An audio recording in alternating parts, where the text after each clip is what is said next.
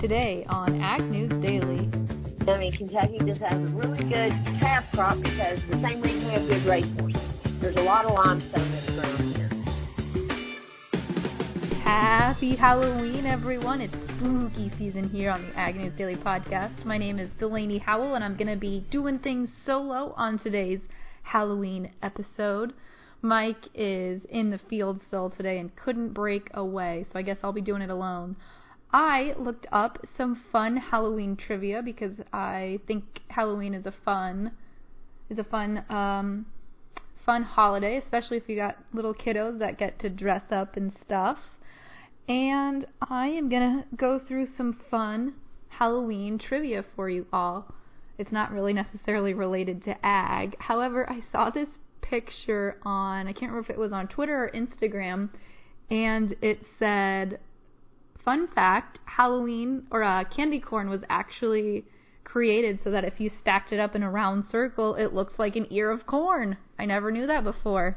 It's a pretty cool picture. I think you could probably Google it and find it for yourself, but had zero idea. Candy corn was originally called chicken feed. That's a fun fact for you guys today. At the turn of the century is when they decided to call it candy corn. And it was originally created in 1880. The Halloween holiday is actually more Irish than St. Patrick's Day. Halloween originated from a Celtic festival for the dead called Samhain, or Samhain. I'm not sure if I'm pronouncing that Gaelic correctly. But Celts used to believe that ghosts of the dead roamed the earth on Halloween Day, so people would dress up in costumes and leave out treats on their front doors to appease the roaming spirits. So that was, granted it wasn't only based in Ireland, but that was apparently the big start, and they also invented the jack-o'-lantern, which if you want to see the world's largest jack-o'-lantern collection, which totals 30,581 jack-o'-lanterns. According to the Guinness Book of World Records, that's the highest number of lit jack-o'-lanterns on display in the city of Keene, New Hampshire, and that was in 2013. That's the biggest attempt that they've had so far. So, let's see a couple of other fun facts, because I like scary movies. And I know that the Halloween movie that just came out, I saw it last week with Michael Myers.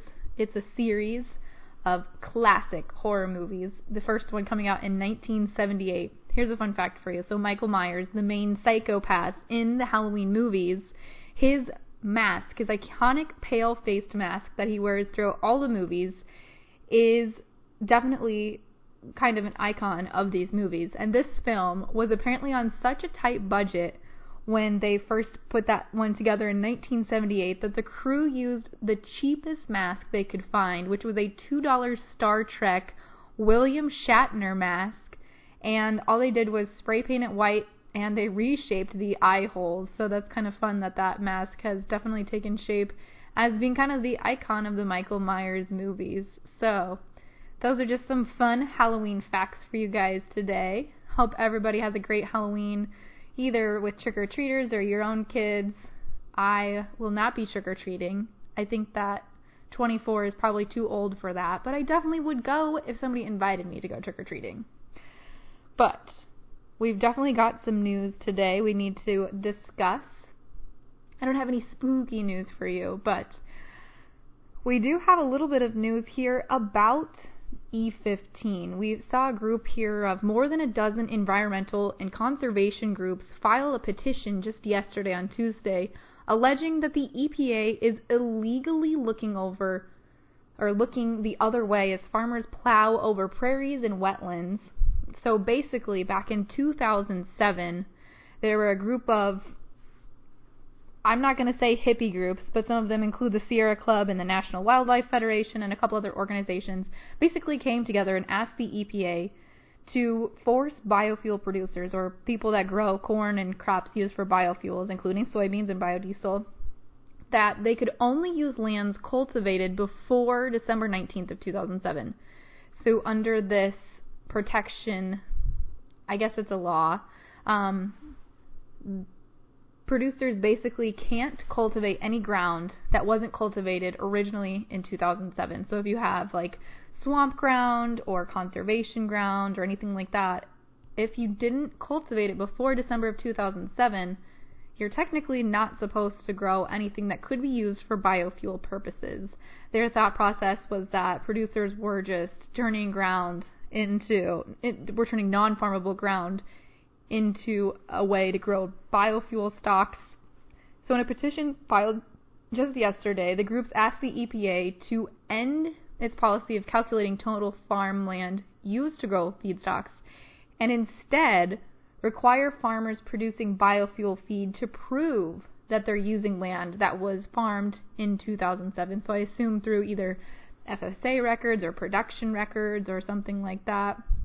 But Renewable Fuels Association CEO Jeff Cooper said that there's, quote, absolutely no legitimacy to assertions that prairie has been converted to farmland to support the RFS. So I don't think President Trump has issued a statement on this yet. I don't know. It seems a little bit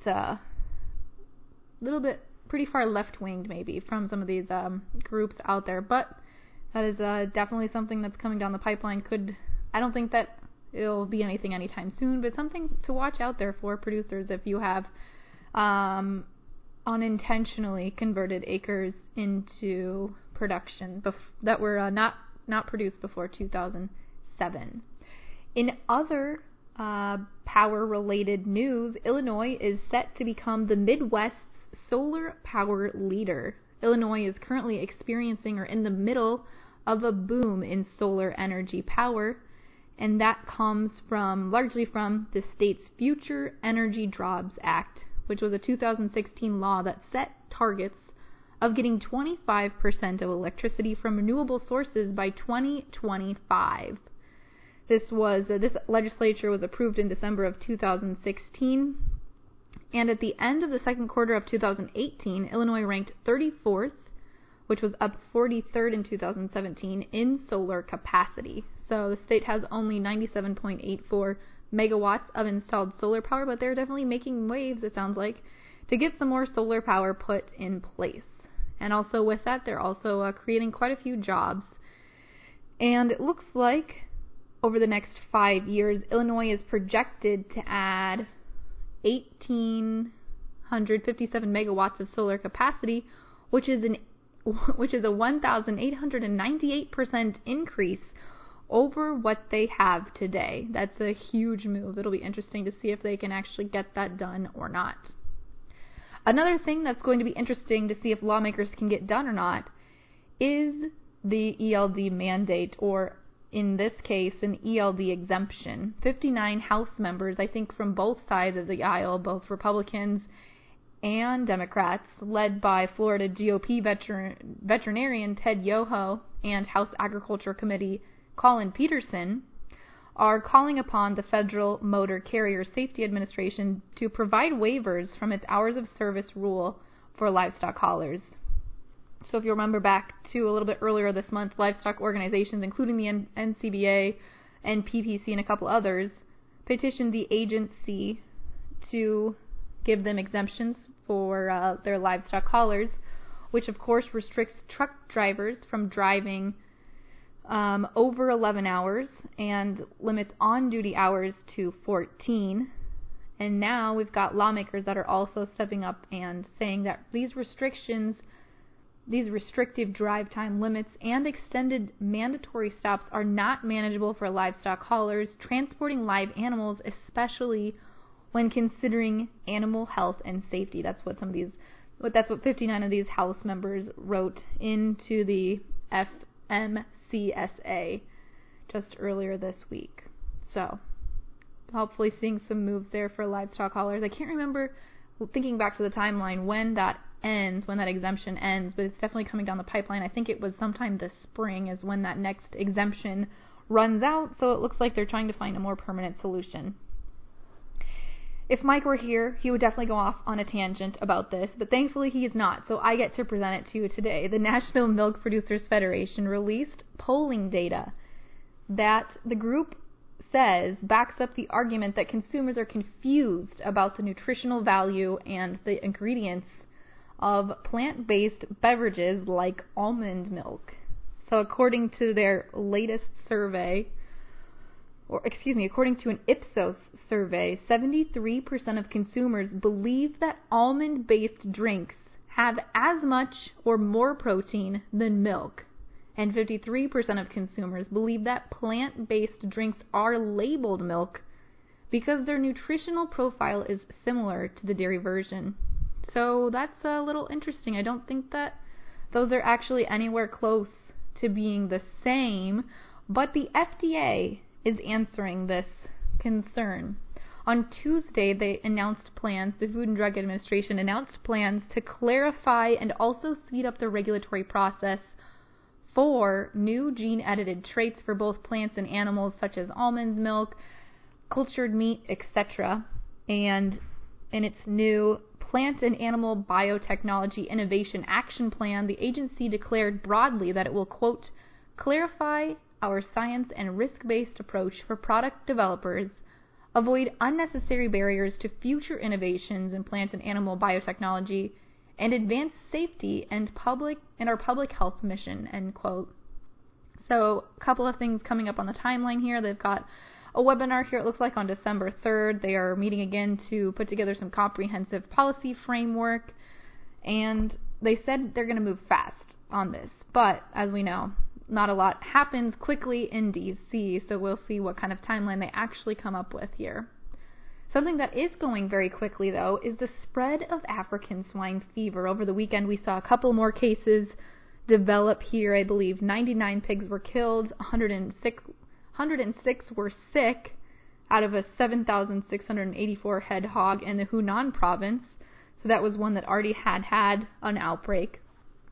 But this is also a pretty big herd. 7,684 pigs is another larger commercial-sized operation.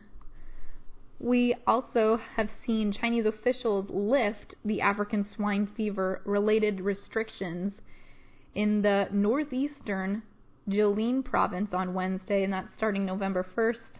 They said the government said that they still plan to monitor the outbreak, but I think it's crazy that if we're still continuing to see so many outbreaks throughout the country, why are they lifting restrictions? And we missed this last week, but it popped up into my attention here from a fellow farm broadcaster, and that's an African swine fever outbreak, or I shouldn't say outbreak, cases reported near Bulgaria. The Bulgarian Food Safety Agency said last week on October 23rd that it had confirmed a case of African swine fever just in a wild boar, but near its northeastern side of Bulgaria, which is the one that borders Romania. And I think Romania has also now had a case detected. Currently, African swine fever has been detected in 9 EU countries: Belgium, the Czech Republic, Poland, Estonia, Latvia, Romania, Hungary, and Bulgaria now. So, continuing to see that move across Europe. No cases yet, of course, confirmed for the U.S., but it's still very much so a threat and a concern to U.S. producers. I think that is all of the news I have for today. So let's jump over into the commodity markets, which of course are sponsored by our partners at the Zaner Group. You can give them a call anytime at 312-277-0050 and have them help you put in a marketing place that makes sense for your operation and for what you need in your day-to-day production. Let's start here in the grain markets. Seeing some mixed trade throughout the grains today. We've got the December corn contract down 1.5 pennies at 3.63 1/4, while the March down 1.5 pennies as well to end at 3.75 3/4. Soybeans seeing a little bit of strength today. The November contract up 5.5 cents to end at 8.39 even, while the January up 4 3/4 cents to end at 8.51 3/4. In the wheat pits, seeing a little bit of a spread here with the December contract up 3/4 cent at $5.50 even, while the March down 1.5 pennies to end at 5.16 even.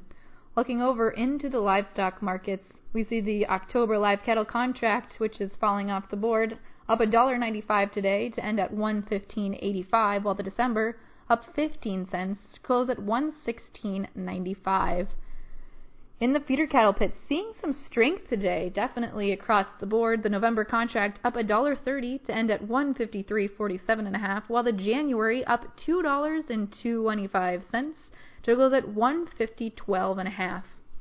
Lean hog markets definitely not feeling the strength from the live cattle and feeder cattle markets. The December contract down 55.5 cents to end at 58.45, while the February cut $1.62.5 today to close at 65.32.5. And of course, rounding out the day with the dairy markets. The November contract up 2 cents to close at 14.79, while the December up 14 cents to close at 15.19. Now for today's interview, we're going to be talking to podcast sponsor of Market Mondays, Laura Barber from Lexington, Kentucky, to talk about what she's seeing in the cattle industry. Well, I'm very excited to introduce a friend and sponsor of the podcast, Laura Barber, who is an order buyer for Barber Cattle. Laura, thanks so much for taking the time to chat with us today. Well, thanks so much for calling. Laura, break it down for us. I can't wait to see what you've got on the table today. Well, I know that you're an avid listener of our podcast, so first of all, thanks for that. But Laura, explain to people what you do on a day-to-day basis. What is a cattle buyer or an order buyer? Well, you start out and you hope that you've got an order for cattle. If not, you start buying cattle that look like they'd be something somebody else wants. So we sit here in the auction and just start picking away at them or looking for what we do have an order for.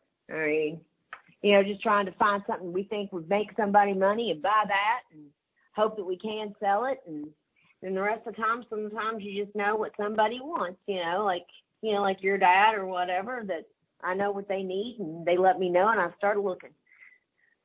Yes, and full disclosure, Laura, you do buy cattle for my family, so we have a relationship. Yeah, full disclosure. Yeah. Well, now, Laura, I was going to ask. It's not just horse racing anymore. No, that's true. I was going to have you go into a little more detail. Listeners, hear your spot every Monday, and you're out there buying cattle. You're physically sitting at auctions. Tell us, what's your territory? What type of auctions are you buying these cattle at? Well, a lot of them are right here out of central Kentucky. That's where we're actually physically sitting at the auction. And, we've still got one going on right now, a little northeast of me here, and they've had a lot of cattle today. But, we also buy cattle. We have an internet sale, and it covers like Tennessee, West Virginia, Virginia, the Carolinas, Georgia, wherever. So, and we get on, a lot of, we get on the phone quite a bit and have somebody at these other auctions in other states, to clue us in and see if we want to buy and try bidding that way and getting our cattle, every which way we can. So we stay pretty busy. Of course, yeah. It'd help if we had a truck right now, but that's the way it goes. So you have clients such as my dad or whoever. So you're buying cattle for these people, and then you're shipping them out all over the country. Yeah, sure do. I mean, anywhere from Texas, Oklahoma, Kansas, Nebraska, Iowa, Illinois, Missouri, Indiana, just where at Colorado, just all over the country, just all over.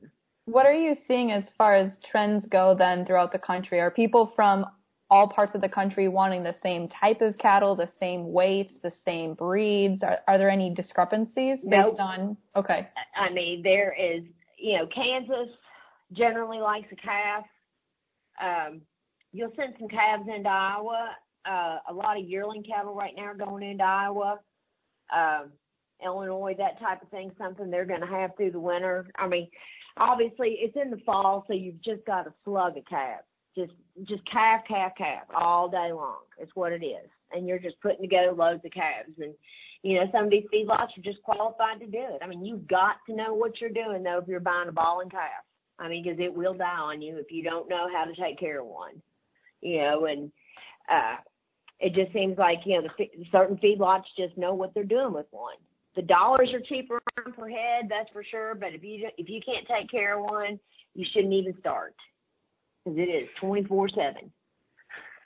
Now, Laura, for a lot of our listeners who aren't cattle folks, they're row crop producers, they're commodity traders. I had a guy ask me, okay, what is a ballin' calf? Can you break that down for folks? Why is the calf ballin', and why is that a high risk animal? Well, you've yanked it off its mother. You know, one day it's on the tit, and the next day it's not. You know, it's got to start fending for itself. It's going to bawl its head off for one.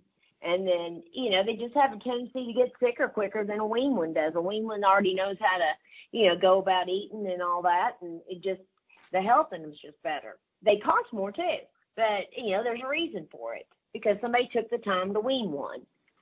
So, you know, one day that calf's on the cow and the next day it's not. And it's crying for its mom. Mm-hmm. Absolutely. That makes anybody sad when you get weaned. Oh my God. Yeah, I know. I cry for my mom all the time. It's awful. But no, they just have a tendency to. I mean, if you know what you're doing, you can keep them alive. But you really do have to watch them. You know, they have to be doctored, and you know, they just take a little bit more TLC. Absolutely.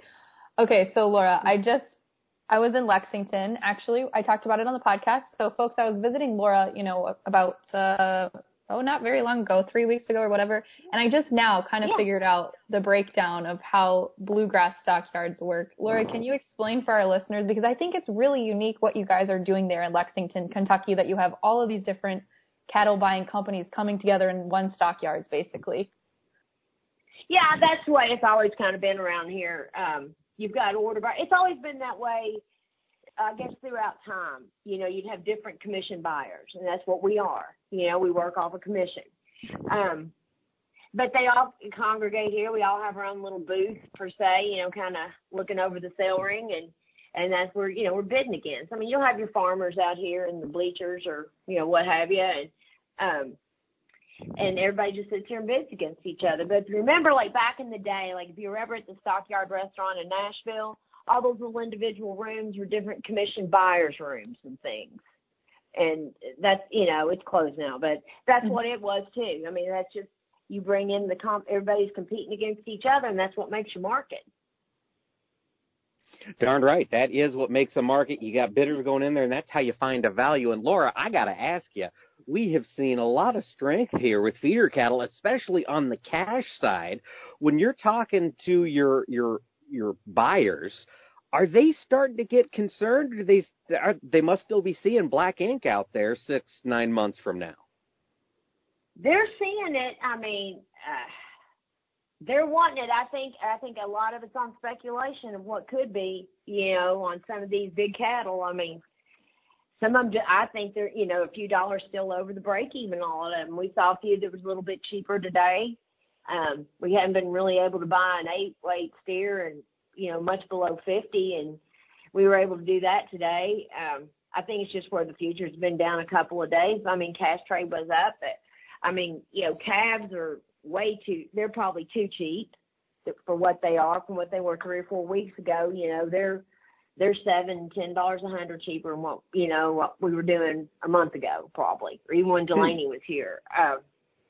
Yeah, I mean, it has a lot of things to do with it. You know, your all's harvest is later, you know, due to all that rain and everything. A lot of people have messy feedlots due to all that rain. I think it's just one thing after another that's keeping them back, you know, of having time to fool. That if you're harvesting, you don't want a potload of calves coming in there, you know, looking at you. You don't have time for it. I think that's kind of what's made it softer a little bit. And,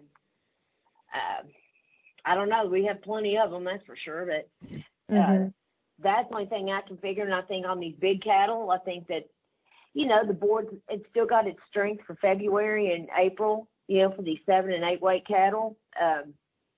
6-weight cattle, they don't look like they're dollaring up too bad. If you can do something with them, I think they look kind of cheap. That's the only thing I can figure that people are thinking that this thing is really going to, you know, bust wide open.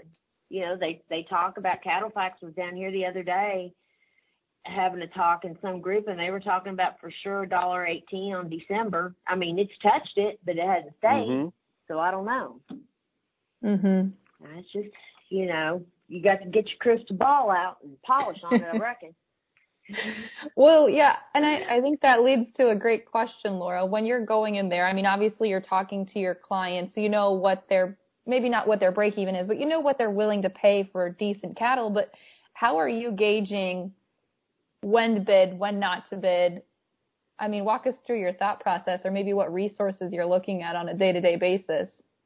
Well, there's the quality of cattle for one. You know, there's some cattle, maybe they're not the prettiest things in the world, but you can tell by the way that if they're green enough, you know, if they've only been on grass and not feed, and they're that green and they're that stretchy, even if they are colored up, but they're worth the money because you know they're going to feed well. And then of course, you know, a nice big load of fancy black cattle, fat buyers seem to love them. You know, some people are just destined just to keep those. You know, that's what they're going to have. And that's who they're going to satisfy. You know, there's a lot of packers, that's all they want. And they get a premium for them, you know, and some of them keep them that way. But you just look, you've got to have an eye for it. You got to know what kind of cattle you're looking at. I mean, especially like us putting these calves together and stuff. You know, they're little. They're anything from 300 to 600 pound calves. And you got to make sure they're not short and they've got the stretch on them to do the gaining that you need them to do to become the yearling that you need it to be. You know, go ahead and eat and finish. So, Laura, you mentioned right there, for. You got to have an eye for it. How did you develop your eye for buying calves? I mean, I love sitting at sale barns. I love bidding on cattle. It's one of my favorite things in the world. I do not have an eye for it. I'm the guy at the end of the sale bidding on the three-legged, one-eyed old cow. How did you develop it? Well, they gave me a shot, and I learned it. No, I'm kidding. My grandfather started this company, and I mean, from the time I was, you know, I guess from the time I was born, I was in a pickup somewhere on some field. They probably left me sitting. You know, those before car seats and seat belts and stuff. But, you know, if you're with one long enough, you'll get an eye for it. You know, when I was real little, my dad would make me I'd be at the sale ring, and before they could weigh that calf or, you know, that steer or heifer, whatever you had, he'd say, "Now, what do you think that weighs? You know, go ahead and write it down, see how far off you are." And, you know, he kind of gets you to practice like that. And then you get to where you look for stale cattle, you know, because there's people that'll trade cattle, believe it or not, and from one barn to the next. And you got to look for, like, sticker residue and things like that so you don't get caught on that trap. So you got to look at their eyes and, like, I mean, how long their tails are. I mean, how old are these things anyway? I mean, there's just a lot of things you're looking for all the time. Like, wait a minute, you know, what's wrong with this animal? So that's just kind of it's experience. It's just sitting here doing it day after day after day. And there's no.